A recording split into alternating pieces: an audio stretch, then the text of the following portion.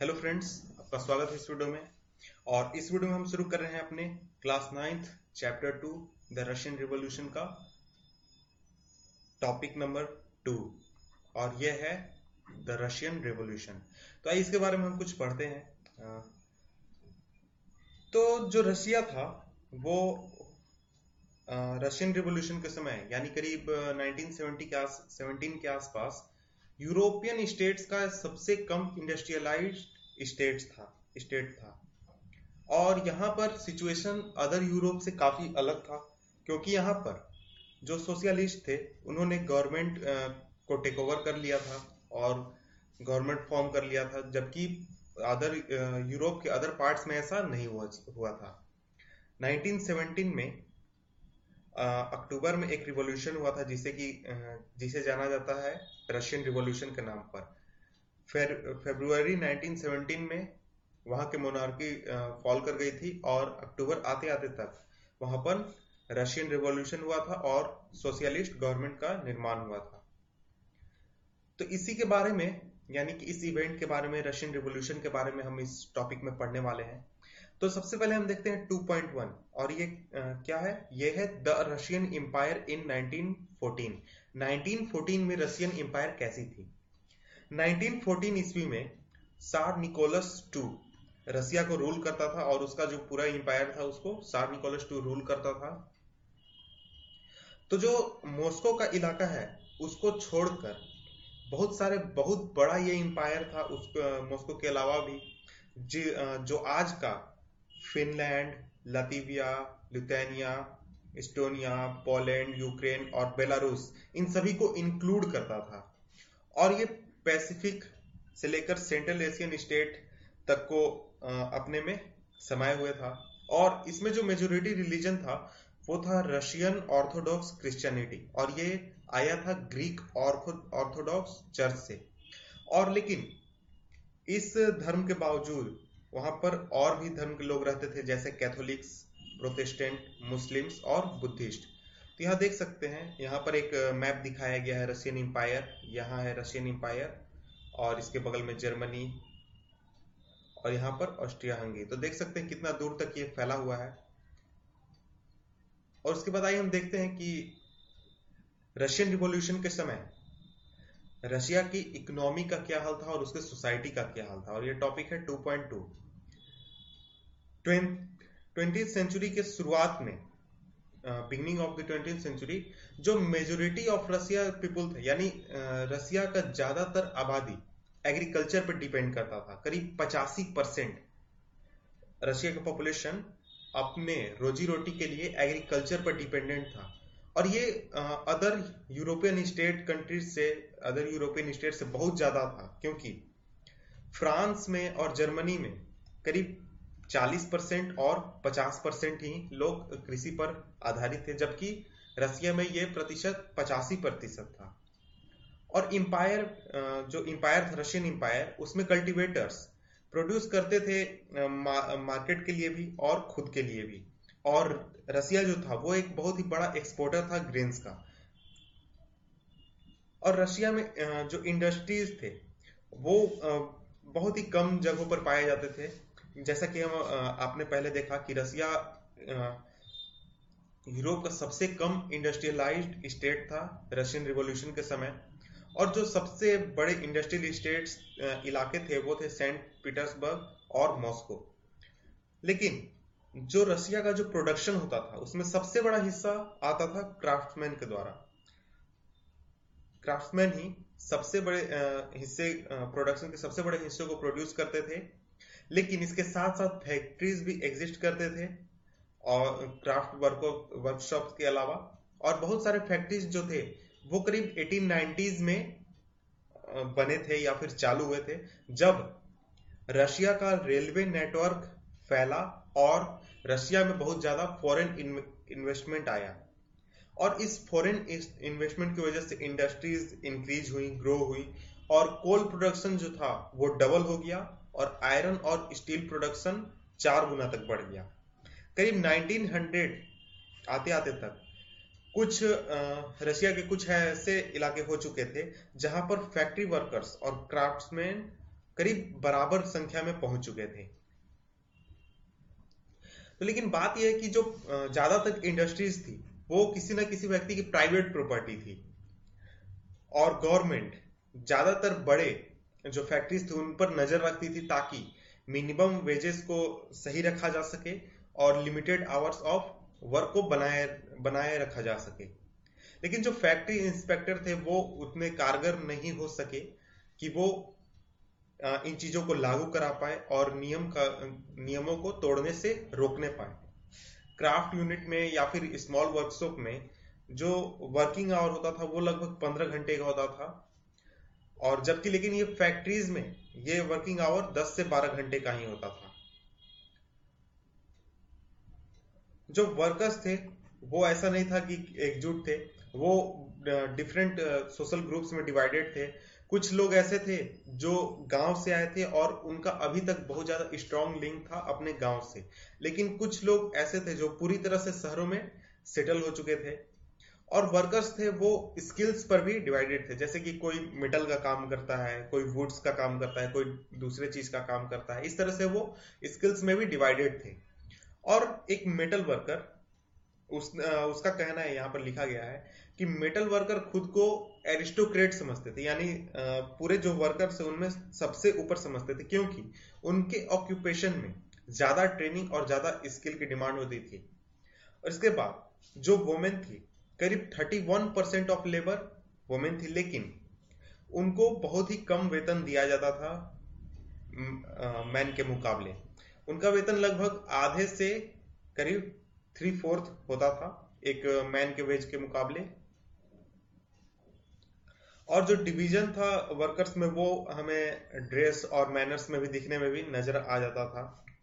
तो बहुत ऐसे वर्कर्स थे जो एसोसिएशन निर्माण कर चुके थे ताकि उनके मेंबर्स में अगर किसी को कोई प्रॉब्लम आए, ये जैसे कि अनएम्प्लॉयमेंट की सिचुएशन आए या फिर फाइनेंशियल हार्डशिप की सिचुएशन आए, तो उनको मदद किया जा सके। लेकिन ऐसे एसोसिएशंस बहुत ही कम थे। इन सभी डिवीजन के बावजूद वर्कर्स यूनाइट हो जाते थे। जब स्ट्राइक करना होता था, मतलब कि हड़ताल, जब वर्कर्स को हड़ताल करना होता था तो वो एक यूनिटी शो जरूर करते थे। जब अगर किसी फैक्ट्री ओनर्स के साथ उनका डिसएग्री हो गया, यानी उनका बात नहीं बन रही है या फिर वो कोई बात मनवाना चाहते हैं, जैसे कि वर्किंग कंडीशन को सुधारने के लिए या फिर किसी को निकाल दिया गया फैक्ट्री के से, उन चीजों के लिए, तो ये स्ट्राइक्स नॉर्मली होते रहते थे टेक्सटाइल इंडस्ट्रीज में करीब 1896 1897 में, और करीब 1902 में ये मेटल इंडस्ट्री में काफी ज्यादा प्रिवेलेंट थी। और देहाती इलाकों में जो पेजेंट्स थे वो ज्यादातर लैंड को कल्टीवेट करते थे, लेकिन जो नोबिलिटी थी और जो सरकार थी, मोनार्की सरकार, और जो ऑर्थोडॉक्स चर्च थी, ये बहुत ही ज्यादा संख्या में प्रॉपर्टीज ओन किया करती थी। जैसे वर्कर्स डिवाइडेड थे, उस तरह से पेजेंट्स भी बहुत सारे ग्रुप्स में डिवाइडेड थे, और वो बहुत ही ज्यादा डीपली रिलीजियस थे। बहुत ही कम केसेस में ऐसा था कि वो नोबिलिटी को, जैसे कि जमींदार हो गए या फिर कोई वैसे अथॉरिटी, उनको रिस्पेक्ट देते थे। नॉर्मली जो पेजेंट्स होते थे वो रिस्पेक्ट नहीं देते थे, और जो नोबल्स थे यानी जो जमींदार या फिर वैसे कोई अधिकारी, वो सिर्फ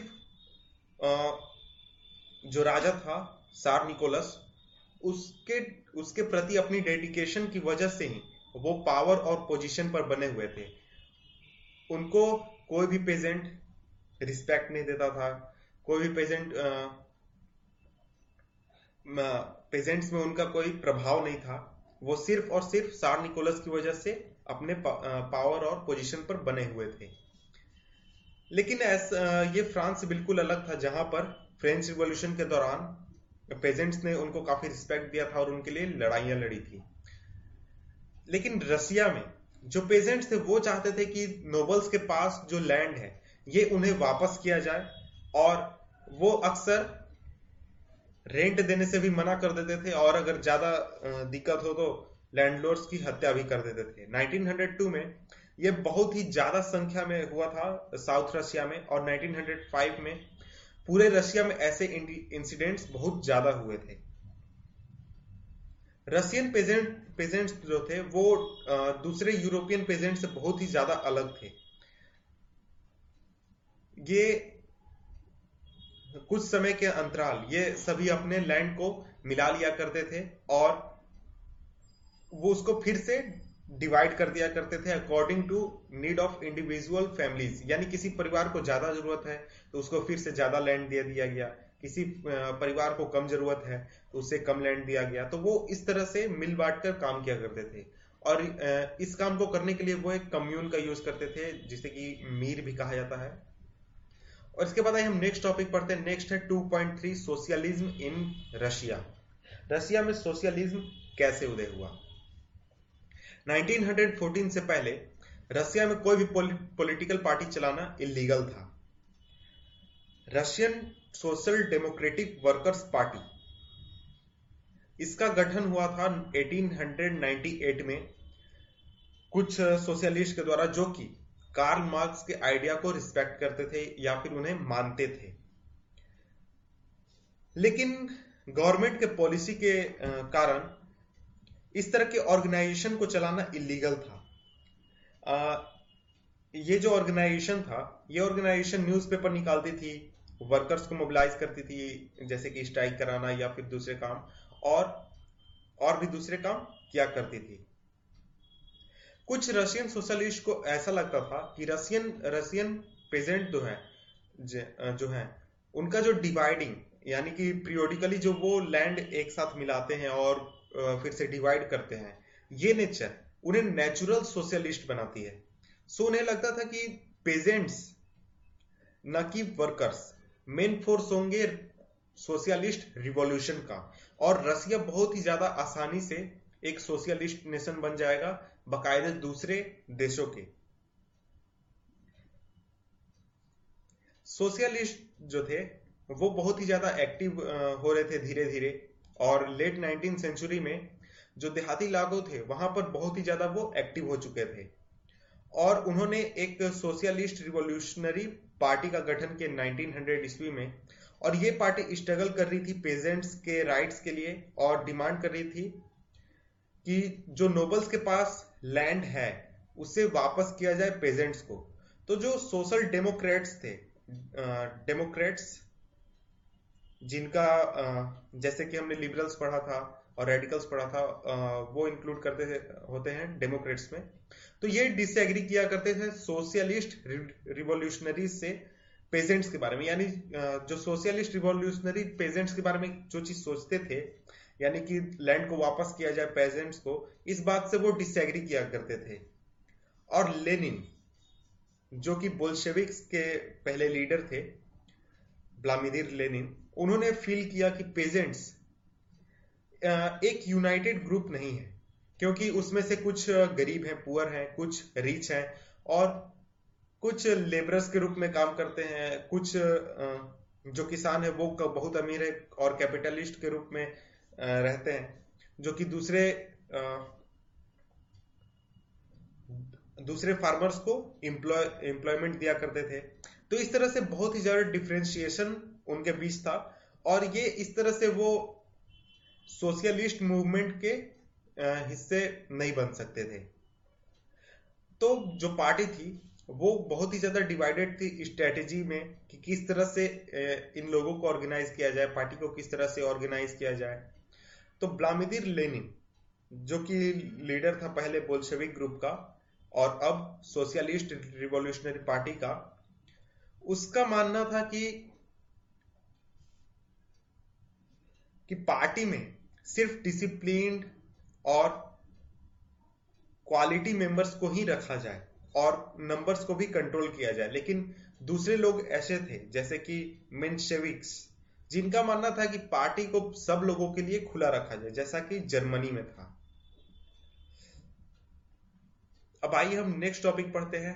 नेक्स्ट टॉपिक है 2.4 a turbulent time, the 1905 revolution. 1905 revolution के बारे में हम पढ़ेंगे। रसिया एक ऑटोक्रेसी थी जहां पर दूसरे यूरोपियन रूलर्स के से अलग दूसरे यूरोपियन रूलर्स से अलग 20th सेंचुरी शुरुआत होने के बाद भी जो सार निकोलस था वहां का रूलर, वो पार्लियामेंट के सामने जवाबदेह नहीं था। वो उसकी कोई जिम्मेदारी नहीं थी कि वो पार्लियामेंट को जवाब दे। तो जो लिबरल्स थे रसिया में, वो इस चीज को खत्म करने के लिए काफी ज्यादा कैंपेन कर रहे थे, सोशल डेमोक्रेट्स के साथ मिलकर और सोशलिस्ट रिवॉल्यूशनरीज के साथ मिलकर। उन्होंने पेजेंट के साथ भी काफी ज्यादा काम किया था और पेजेंट के साथ भी काफी ज्यादा काम किया था और वर्कर्स के साथ भी 1905 के रिवॉल्यूशन में, ताकि एक कॉन्स्टिट्यूशन लाया जा सके और जिसके प्रति जो रूलर है वो जवाबदेह हो। और उन्हें काफी ज्यादा सपोर्ट मिल रहा था नेशनलिस्ट के द्वारा। और जो मुस्लिम डोमिनेंट इलाके थे वहां पर जदीदी, जो कि मुस्लिम लीडर्स थे जो कि मॉडर्न इस्लाम चाहते थे, उनके द्वारा भी इन्हें काफी ज्यादा हेल्प मिल रहा था। 1904 ये काफी इंपॉर्टेंट काफी इंपॉर्टेंट ईयर था वहां के वर्कर्स के लिए, क्योंकि एसेंशियल गुड्स जितने थे उनके जो प्राइस थे वो बहुत ही क्विकली राइज हो गए। और इसका असर ये हुआ कि जो रियल वेजेस थे वो करीब 20% तक डिक्लाइन हो गए। और इस कारण जो वर्कर्स एसोसिएशन थे उनके मेंबरशिप, यानी उनके मेंबर्स की संख्या बहुत ही ज्यादा ड्रामेटिकली बढ़ गई। अचानक बहुत ही ज्यादा संख्या में लोग वर्कर्स एसोसिएशन से जुड़ने लगे। जब 4 मेंबर्स को रशियन वर्कर्स असेंबली से निकाल दिया गया, जो कि 1904 में बनी थी,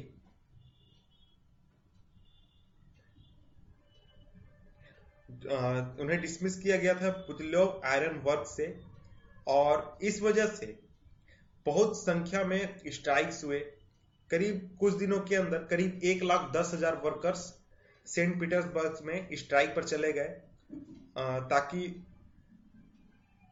वर्किंग डे जो है वो करीब 10 से 12 घंटे होता था, जिसको कि 8 घंटे पर लाने के लिए 8 घंटे पर लाने के लिए घटाने के लिए वो स्ट्राइक पर चले गए और वेजेस में इंक्रीज करने की मांग करने लगे और वर्किंग कंडीशंस सुधारने की मांग करने लगे। तो ये जो प्रोसेशन था ये लीड किया जा रहा था फादर गैपोन के द्वारा।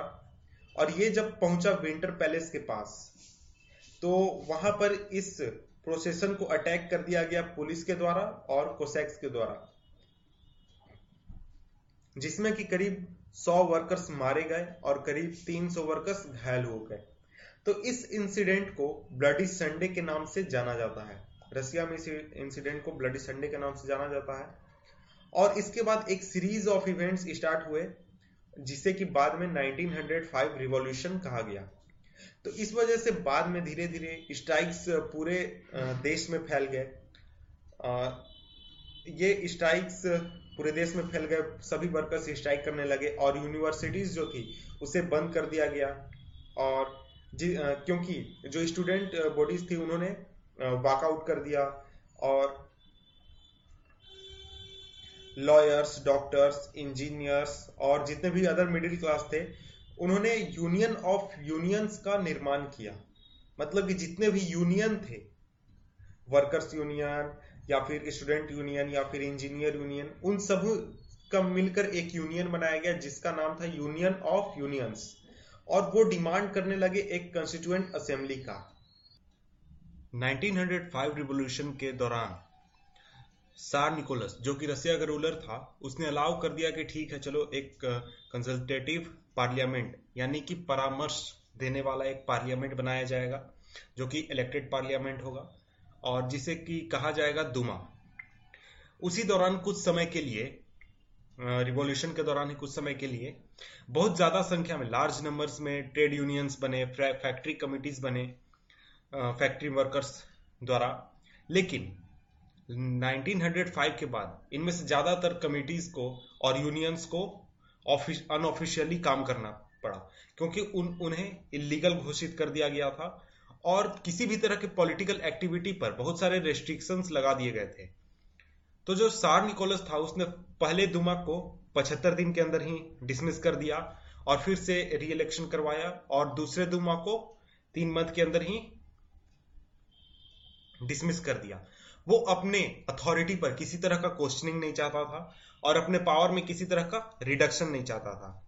उसने वोटिंग लॉज को भी चेंज कर दिए, और जो थर्ड दुमा बना उसमें सिर्फ और सिर्फ कंजर्वेटिव पॉलिटिशियंस को लाया ताकि उसके ऊपर कोई भी किसी तरह का सवाल न उठाए। तो इस वजह से लिबरल्स और रिवोल्यूशनरीज को इस दुमा से बाहर रखा गया। इसके बाद आइए नेक्स्ट टॉपिक पढ़ते हैं। नेक्स्ट टॉपिक है 2.5 the first world war and the Russian empire, प्रथम विश्व युद्ध और रशियन एम्पायर। जब 1914 में प्रथम विश्व युद्ध छिड़ा दो यूरोपियन अलायंसेस के बीच, एक तरफ था जर्मनी, ऑस्ट्रिया और टर्की, और दूसरी तरफ फ्रांस, ब्रिटेन और रशिया। तो इसमें से लगभग हर कंट्री का एक ग्लोबल एम्पायर था, यानी कि उसके अपने खुद के देश के बाहर भी उसके कुछ उपनिवेश थे। और ये युद्ध ऐसा नहीं था कि केवल यूरोप में लड़ा जा रहा था, यूरोप के बाहर भी ये युद्ध उतना ही लड़ा जा रहा था जितना यूरोप में लड़ा जा रहा था। रसिया में शुरुआत में ये युद्ध काफी पॉपुलर था और लोग काफी खुश थे सार निकोलस से और उसके समर्थन में रैलीज निकाल रहे थे। तो जैसे जैसे वार ये आगे बढ़ा तो सार निकोलस ने दुमा के जो मेन पार्टीज थे उनसे सुझाव लेना बंद कर दिया, और इस वजह से सार निकोलस का जो सपोर्ट था वो धीरे धीरे कमजोर होने लगा। और युद्ध की वजह से, प्रथम विश्व युद्ध की वजह से एंटी जर्मन सेंटिमेंट्स, जर्मन विरोधी सोच काफी ज्यादा बढ़ गई, और इस वजह से सेंट पीटर्सबर्ग का नाम चेंज करके पेट्रोग्रैड रख दिया गया, क्योंकि सेंट पीटर्सबर्ग एक जर्मन नाम था। तो जो सार निकोलस की रानी थी सारिना अलेक्जेंडरिया, ये एक जर्मन ओरिजिन की थी। इसके वजह से और उसके एडवाइजर्स, जिसमें कि मुख्य रूप से एक रेस्पुतिन नाम का मॉन्क था, इन लोगों की वजह से जो ऑटोक्रेसी थी वो काफी ज्यादा अनपॉपुलर हो गई। और फर्स्ट वर्ल्ड वॉर जो लड़ा जा रहा था वो मेनली 2 फ्रंट पर लड़ा जा रहा था, ईस्टर्न फ्रंट और वेस्टर्न फ्रंट। तो ये दोनों फ्रंट पर युद्ध काफी अंतर था।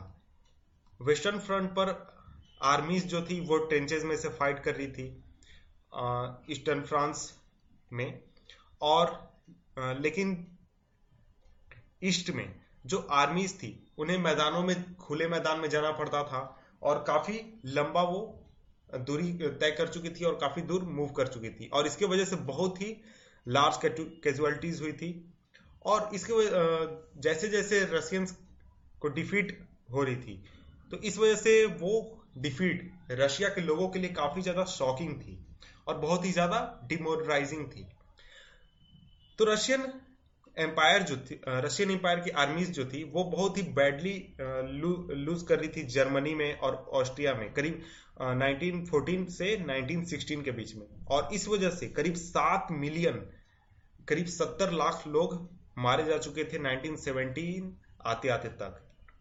और धीरे धीरे जैसे जैसे रशियन आर्मी पीछे हट रही थी तो उसने रास्ते में आने वाले सभी क्रॉप्स, सभी बिल्डिंग्स को नष्ट करना शुरू कर दिया, ताकि जो विरोधी ताकतें, विरोधी फोर्सेस हैं, एनिमी, वो इस लैंड पर आने के बाद जिंदा रहने में सक्षम ना रहे, क्योंकि उसे ना कोई किसी तरह का खाना मिलेगा, ना रहने का कोई ठिकाना मिलेगा, और वो सक्षम ना रहे। इस चलते सभी तरह के क्रॉप्स और बिल्डिंग्स को नष्ट कर दिया।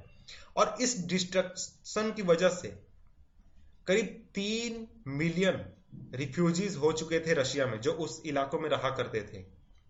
और ये सिचुएशन सरकार को काफी बदनाम कर चुकी थी रशिया में, और इस वजह से उसका सपोर्ट बेस काफी कम हो चुका था। और सोल्जर्स भी युद्ध करते करते काफी थक चुके थे और वो युद्ध को और ज्यादा लड़ना नहीं चाहते थे। और इस युद्ध का इंडस्ट्री पर भी काफी बुरा इंपैक्ट पड़ा। रसिया की इंडस्ट्रीज तो वैसे ही बहुत कम थी, बहुत कम संख्या में थी, और जो बाहर से सप्लाई आता भी था वो भी अब बंद हो चुका था, क्योंकि जो बाल्टिक सी था और बाल्टिक सी के थ्रू ही रशिया में सप्लाई आता था, वो अब जर्मन कंट्रोल में था और वहां से बाहर से सप्लाई आ नहीं सकता था। और इंडस्ट्रियल इक्विपमेंट बहुत ही जल्दी खराब हो रहे थे, खत्म हो रहे थे दूसरे यूरोप के दूसरे जगहों के मुकाबले रशिया में। और 1916 आते आते रेलवे लाइंस जो थी वो काफी संख्या में ब्रेक डाउन होने लगी, काफी संख्या में टूटने लगी। जो ताकतवर लोग थे, मजबूत लोग थे, उन्हें युद्ध में भेज दिया गया। और इस वजह से रशिया में, पूरे रशिया में लेबर शॉर्टेज का एक बहुत ही बड़ा प्रॉब्लम क्रिएट हो गया। और जिसके वजह से जो स्मॉल वर्कशॉप्स थे जो कि जरूरी के सामान प्रोड्यूस किया करते थे, वो धीरे धीरे बंद होने लगे। और लार्ज सप्लाई ऑफ ग्रेन्स, यानी जो खाने के सामान थे वो बहुत ज्यादा संख्या में आर्मी को भेजे जाने लगे, ताकि युद्ध के मोर्चे पर तैनात जवानों को खाना पूर्ति किया जा सके।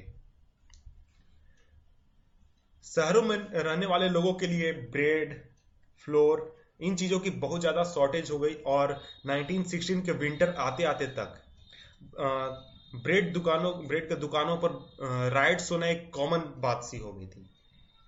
तो ये था हमारा टॉपिक नंबर 2। और इसके बाद हम पढ़ेंगे topic 3, the February revolution in Petrograd, next video में। तब तक के लिए गुड बाय।